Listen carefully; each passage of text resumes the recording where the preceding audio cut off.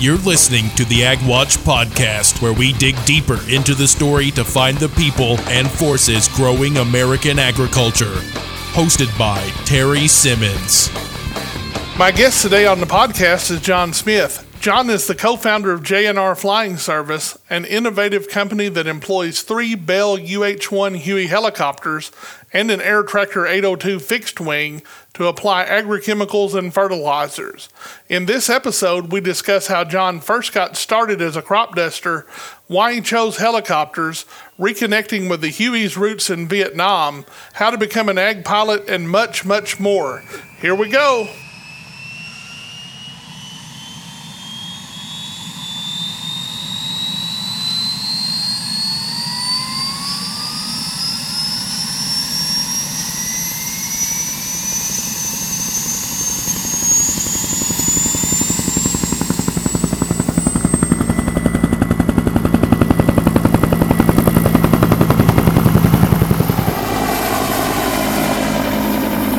John Smith, welcome to the show. Thank you. How's it going today? It's going pretty good. You own J&R Flying Service. You and Rick Meeks are the owners in that, right? That's correct.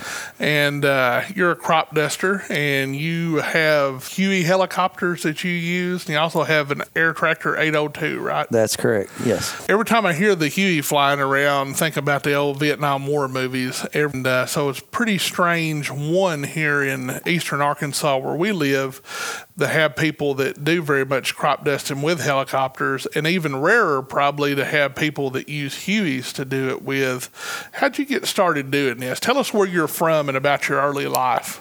Okay, I grew up in rural Sharp County, went to school at Williford, Arkansas, and went to school in Southern Arkansas University to get my airframe and power plant mechanics license, and wanted to be an aircraft mechanic, I thought, but when I was 18, I got my first helicopter ride and decided that instead of working on them, I'd rather be flying them. So for the next 4 or 5 years of my life, every time when I wasn't working, or if I worked an extra weekend or whatever, to get money to spend to further my education to be able to fly.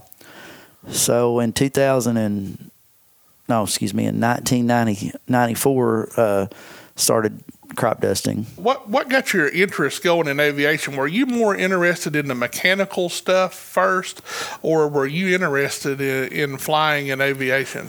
Actually, the mechanical end of it first. I grew up, my dad was a mechanic, and I enjoyed working on things. I enjoyed, working on old trucks and things like that. And that's where I got my start, and so I wanted to be an aircraft mechanic initially, but after I got my first ride, that changed my mind pretty drastically.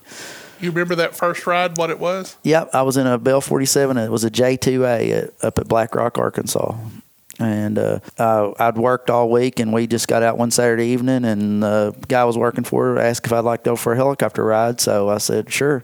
And I loved it. Well, talk about the school that you went to. So you went to Southern Arkansas. Yeah, Southern Arkansas University Tech at Camden, and it was a 2-year program. And I went there, got my A&P license and an associate degree in aviation maintenance technology. There's a few different programs. I guess used to, it was harder to find a program like that. I know some guys that were about my age that wanted to get into aircraft mechanics. I think they went to Oklahoma and went to school. But there's that one, and there's one at Pocahontas now, right? No, the one at Pocahontas actually closed, but there were several for a while there. When I went, there was only one in Little Rock and one in Camden. And I chose to go to the one at Camden. I thought that a degree might help me later in life, but the Little Rock one was a VOTEC school, and that one was a 2-year college, and I thought that might be better at the time. But after that, there was one I think there's one in Blytheville now, and there was one at Batesville for a while, and there was one at Pocahontas for a while. They sort of sprung up, but now some of them went away again as well. What do you think is causing that? Well, at the time, there was a kind of a need for aircraft mechanics. It's sort of cyclical in nature as far as you need a lot. By the time they get through school, then it's a downturn in the economy again, or in the aviation economy.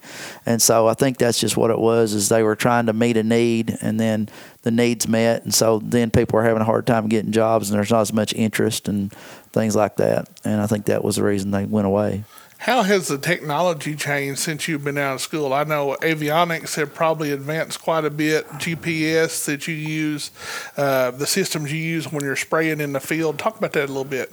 Yeah, of course, when I first started out in ag aviation, we used flaggers, and technology has came a long ways. Now we use automatic flow control and GPS to flag the fields and also to maintain the correct flow while we're spraying the fields. And, all that's it's changing rapidly. We have prescription maps now. We have shape files that I can fly from here to Missouri and know exactly where I'm going and spray the field, never even look at a paper map, things like that. So it has advanced very rapidly.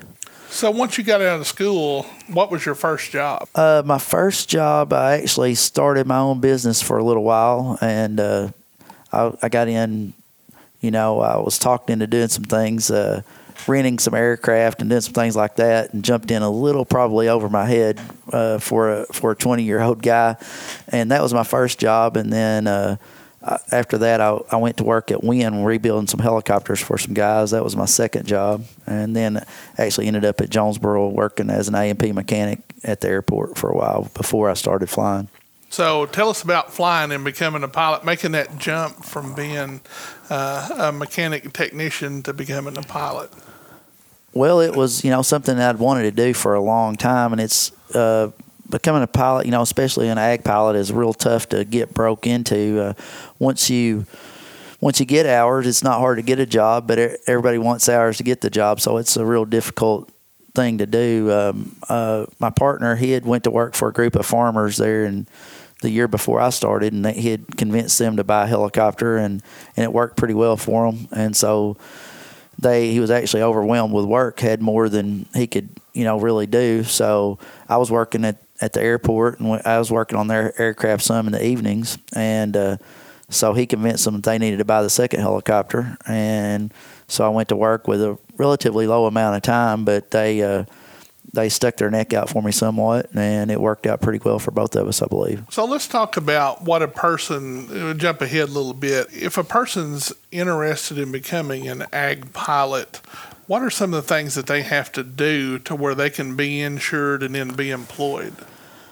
Well, that's quite a topic of discussion right now. There are a few ag schools that you can go to. Of course, you're going to have to get your commercial license, fixed wing or rotor wing, whichever one you're going to try to do. And there are a few schools that you can go to, but what's really tough is even if you go to a school, you're still going to need some hands-on experience. And in my opinion, and most of the other folks that I've talked with, in the ag aviation industry, to me, the best way to do it is to start off loading. Even if after you get your pilot's license, you're going to have to work on the ground. I would say for at least a year to get, you just learn so much on the ground that even if you're a good pilot and can handle the aircraft safely, there's just so much to do that's not related to actually flying. I mean, that's the easy part of our job, to be honest with you, knowing what chemicals are going to kill what, and knowing the proper nozzle setup and the proper way to do things. You can learn a lot of that just loading. Along that same vein, how much has it helped you as a pilot,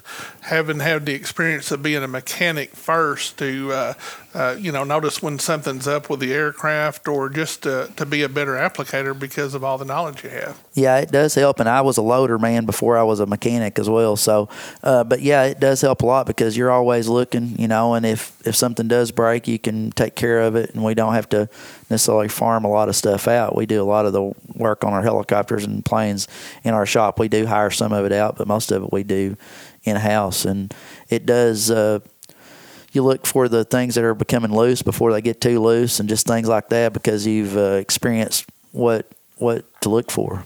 So the people that you worked for initially, when they had the one helicopter, I guess, that Rick was flying, and then they bought the second helicopter that you were the pilot of, talk about those helicopters. What were they? They were Bell 47s. They were single-place Bell 47s. The one that Rick bought, they had bought it and took it to a shop and had it, gone through and the annual done on it. The one we bought for me, when I started, it was basically disassembled, and so we had to assemble it and build it up and get it all going. But they were single place Bell 47s. You could carry about 80 gallons with those two helicopters that we started off with. So people that don't know, a Bell 47 is that helicopter you see that has kind of the bubble canopy on it. Yeah, the MASH helicopter is what everybody thinks of. But these were actually modified to a single place. So these actually looked more like they had a single place cabin instead of the big bubble. They just had a smaller windshield, and one person could ride on them, fly those.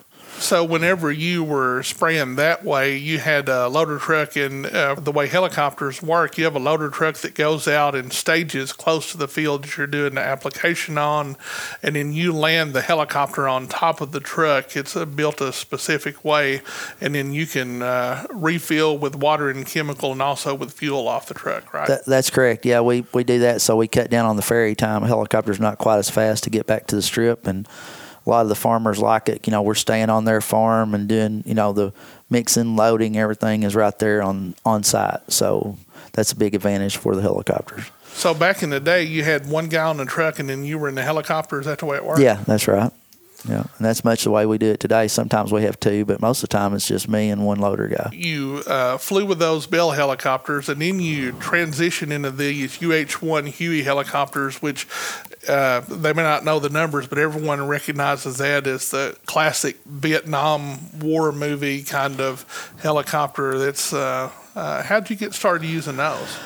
Well, at the time we were using a fixed wing aircraft to do our dry work, and we were doing the spraying with the two smaller helicopters, and we were having difficulty keeping fixed wing pilots that would stay and do good work and everything. So Rick and I decided we had heard of some folks doing dry fertilized work with helicopters, and so we did some research and found some guys that were doing it. We went out to North Carolina and watched them do it some, and decided that would be a good fit for us because we just go to the bigger helicopters. We could do their spraying and the fertilizing, and we could take care of it ourselves, pretty much. We actually later decided that the fertilizing wasn't the best plan for the helicopters in this area because there are enough airstrips that an airplane can do it a little more efficient. So that's what we actually got into it for doing the dry fertilize and the spraying. I had forgot about that. That was the big bucket days. Yeah. So explain how that bucket worked.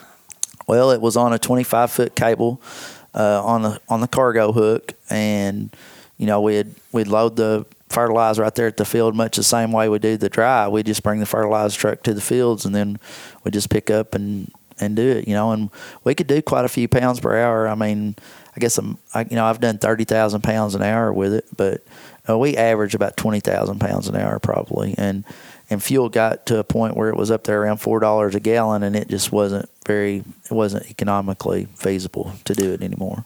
I remember seeing that. It was an odd sight to see a Huey helicopter flying around with a big bucket hanging off the bottom of it.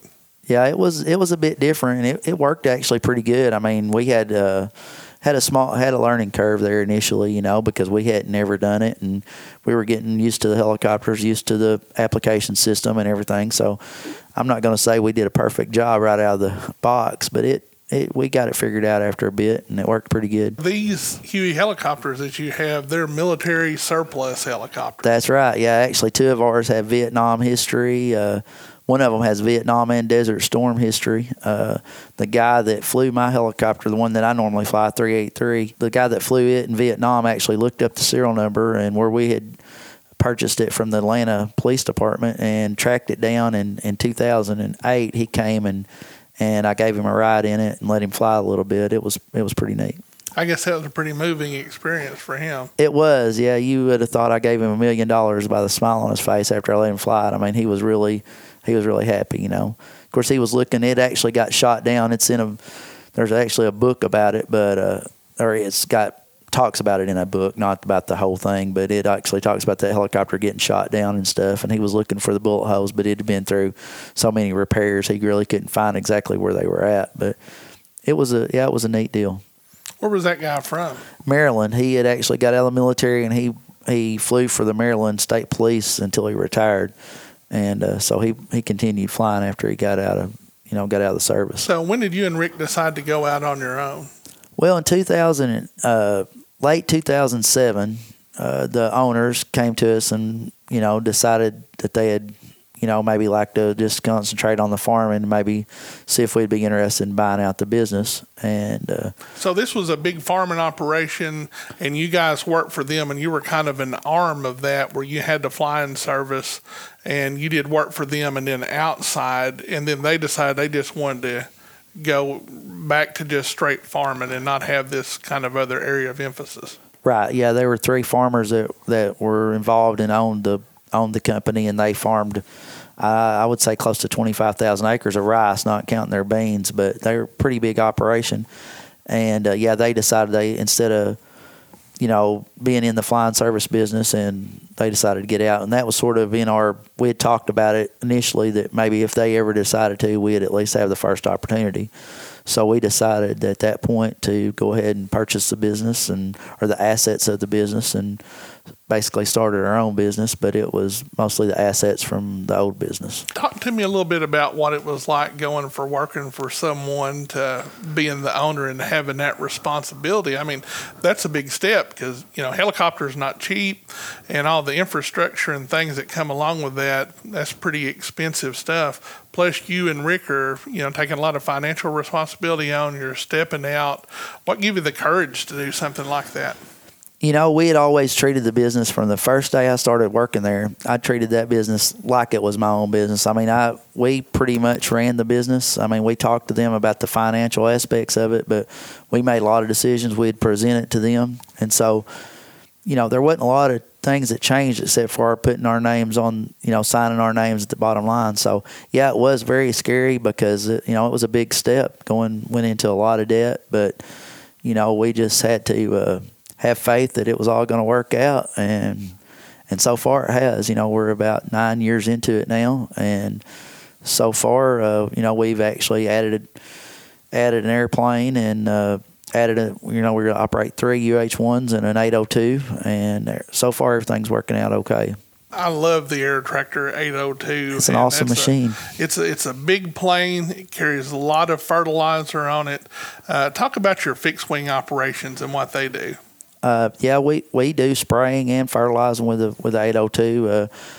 Primarily it has been used a lot for the fertilizing our operation, but we're getting into more spraying with it now, and it just will do so much more work than we had 2 500-gallon airplanes, and that 800-gallon airplane will do as much as those 2 500 gallons would. I mean, that's hard.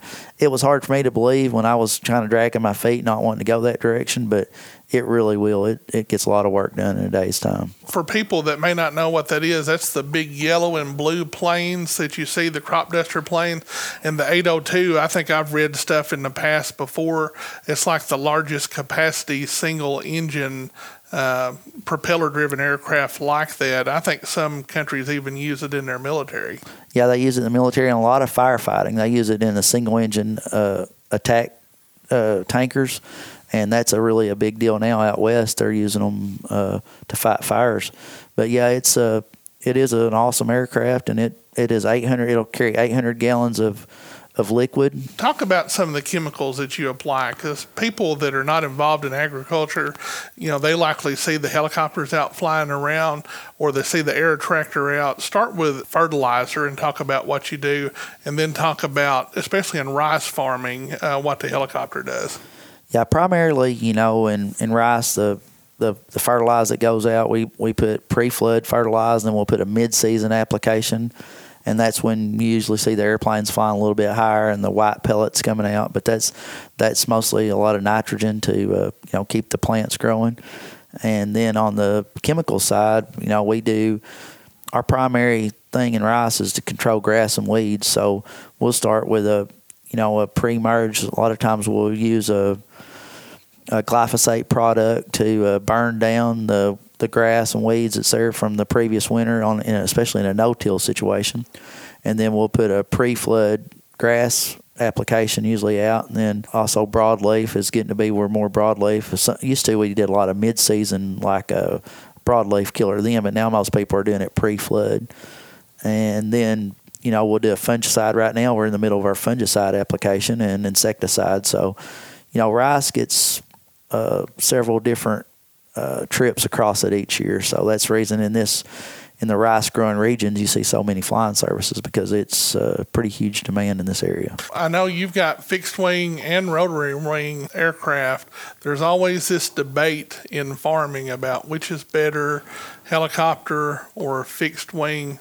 What do you think the advantage is of the helicopter? Personally, I like the helicopter. I think we can probably get into a little tighter places, which we do good in the big fields as well. But we can slow down if we need to. We can speed up. We're on site. We're not having to ferry, 20 miles back to the strip. But, the airplanes do a good job too. And I'm not gonna take away from the airplanes. Personally, I think the helicopters, my customers, most of them like the jobs the helicopters do, and that's the reason we still stick with them. We've got a lot of folks that like them. Again, for people that may not know as much about it, in row crop farming, soybeans, corn, stuff like that, you can use ground rigs and go across there.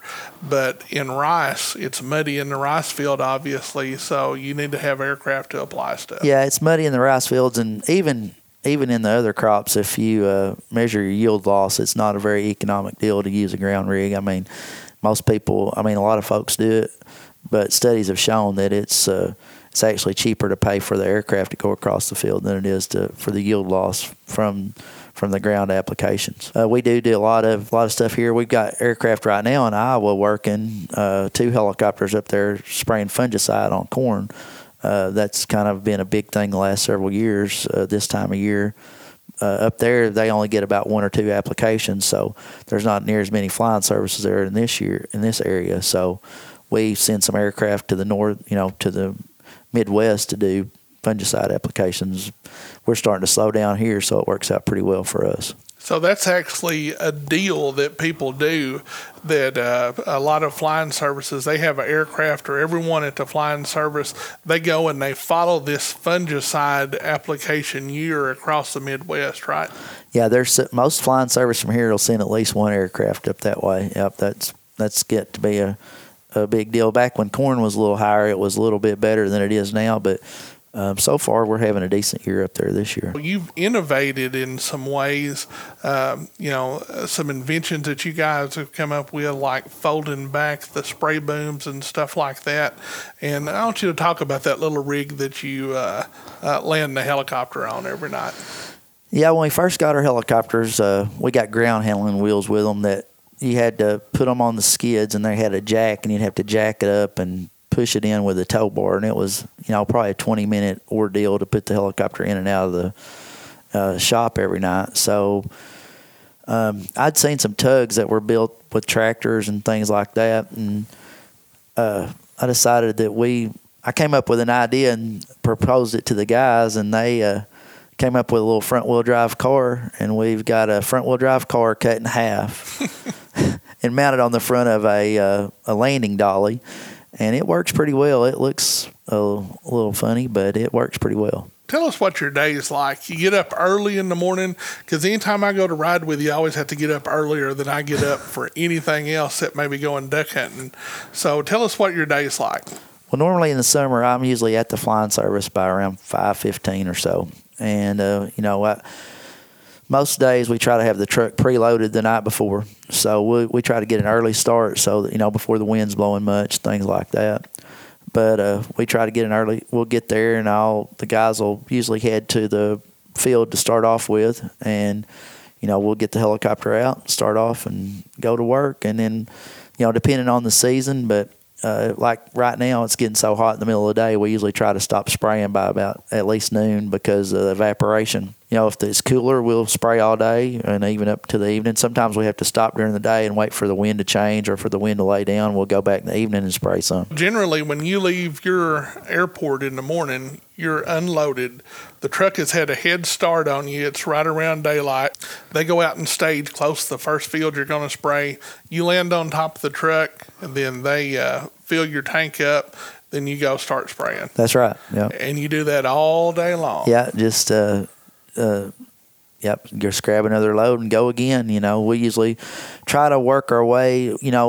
Usually by noon we're getting low on water, and sometimes low on fuel or whatever. So I try to plan my day to where I'm working my way back towards our strip around noon, and then we'll usually fill up with water and go again and head back out and make another circle, usually if just depending on the weather, of course. What's the most acres you've ever sprayed in a day? Personally, the most I've sprayed in this area, I've did 2,400 acres, and that's 5-gallon work. But we've had helicopters up in the Midwest that have done our highest day, I guess, for the company is around 3,600 acres. Wow. But I haven't personally met that goal. Everything in aviation, your pilot's license and stuff, is all about hours and how many hours you have. About how many hours do you have? Right at 13,000. That's a lot of hours. Yeah. When we were flying Bell 47s, we were putting anywhere from 700 to 900 hours a year in. Now that we've got the bigger helicopters, I'm putting around 300 hours a year in. So you do some specialty jobs too. I know there's a duck hunting related job up in Missouri you've been doing the last few years. Talk a little bit about stuff like that. Yeah, we do some contract work out of state. I go up there and I have went up and killed the lily pads in the lakes and things like that. And then I've been doing some work, invasive species. They've got some honeysuckle up around Missouri, up around St. Louis that are kind of taking over, and it's the bush honeysuckle. So it's really it just looks like a bush to me, but apparently it shades out the seedlings and won't let the oaks and things grow. So the Missouri Department of Conservation have used us for the past 3 years to go up there, and it's usually late November, early December, because we have to let the leaves get off the other trees, and we go up there and just doing a section at a time trying to control the invasive species. There's also people in helicopters that, I see on TV, don't see around here, but they help with pollination and stuff. And yeah, that was a big deal here probably 15 years ago. Rice Tech would bring helicopters in from all over to do rice pollination. I think they still do that down there in Houston, but I never did get involved with that. But they would go out there and, I don't know, they just fly up and down the rows. They'd have the male and female rows planted, and they were using that to cross-pollinate for special seed rice. But I personally haven't been involved with that much. No firefighting or anything like that? No, we have looked into that and considered it. I've got some friends that do that, and that's got to have a contract, and we have bid on some work on that, but did not get the bid. It was a call when needed contract, and it just didn't. I don't think I had all my I's dotted and my T's crossed. Those guys that do that a lot, they have people that sit in an office all day and write those proposals. And, that was my first one. So it didn't work out for us. But, it's probably something that we would consider doing. But as long as we can keep plenty of spraying to do, I think I'd just soon do that.